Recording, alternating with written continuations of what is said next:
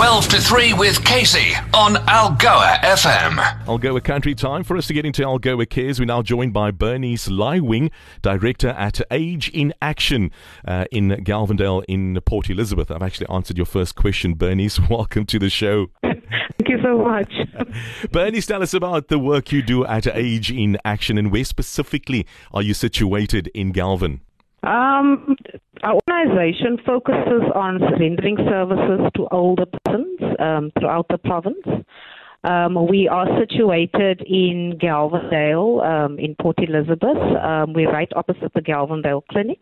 Opposite the Galvindale Clinic, that is more the upper side of Galvindale, borderline Beverly Hills, if I'm not mistaken. Upper side. Yes. There we go. Yes. What is your vision for Age in Action in the Eastern Cape? Well, we want to see older persons live a dignified life. We want to add value to their golden years and really to include them in society. We try and do programs that would include them in decisions that needs to be made, in daily activities. I think one of the main issues when it comes to aging is the fact that older persons do become lonely. Mm-hmm. Loneliness is really it's a major thing the older you get, because your friends get fewer. There are more people that pass on. You lose contact with people. Your children are grown out. They leave the home. So there's the emptiness syndrome, and then you move into old age, and combating loneliness is a key thing when it comes to older persons. We also lobby for older persons. I think we prize their voices. Listening to what older persons have to say is really key. We forget that older persons also have needs. We tend to say they've lived their lives. You've had your turn. You've had your innings. But while they are alive, I think what they have to say and the contributions that they make are vital. I think to especially the younger generation and those that are growing into old age, because now we have you have your veterans that have come through the different cycles of life, and they can impart their knowledge and their experience and their expertise. Ultimately, it's entirely up to us as the younger generation to take care of our elderly. You mentioned programs. What type of programs do you have in place to keep them active? Look, there are quite a few service centres or senior clubs for older persons throughout the province and even throughout the Nelson Mandela Bay. So we try and encourage older persons to become part of these groups where older persons are able to meet with their peers and interact with their peers, and offload in the presence of their peers. So there are quite a few service centres that are running for older persons where they are involved in social or recreational programs.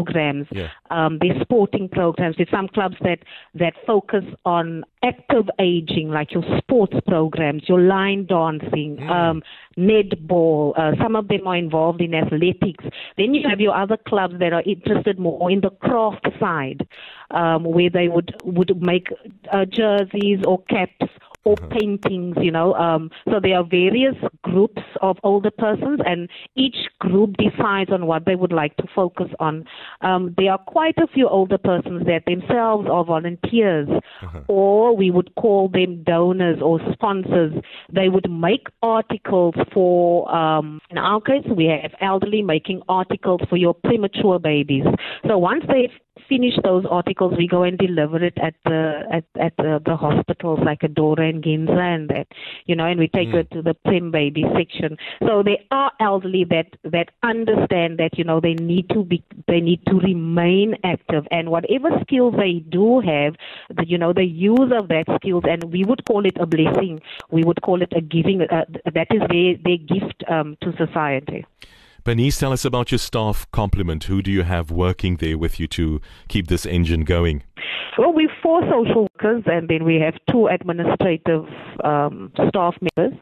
And then we also have 6 home-based care workers that are based in Motherwell at our safe home for elderly. All right. What are your list of needs? So quite a small group. How can Algoa Country help you guys out?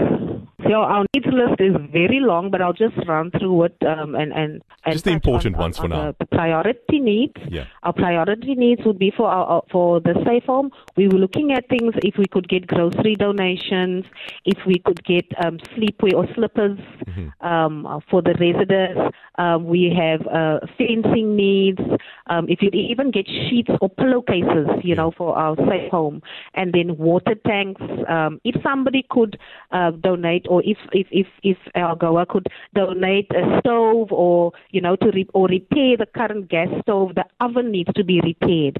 Then we also need paint and a washing machine.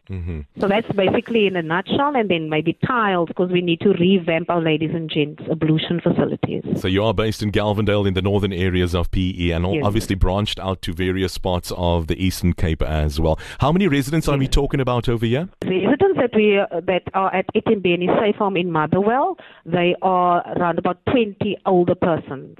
All right. We have all your details 20 residents, yeah. We do have all your details and your list of needs on our website, algoafm.co.za.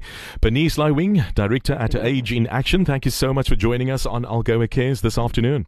Thank you for having us. Thank you very much. Excellent. Take care. On air. Online. And all over your world. This is Algoa FM.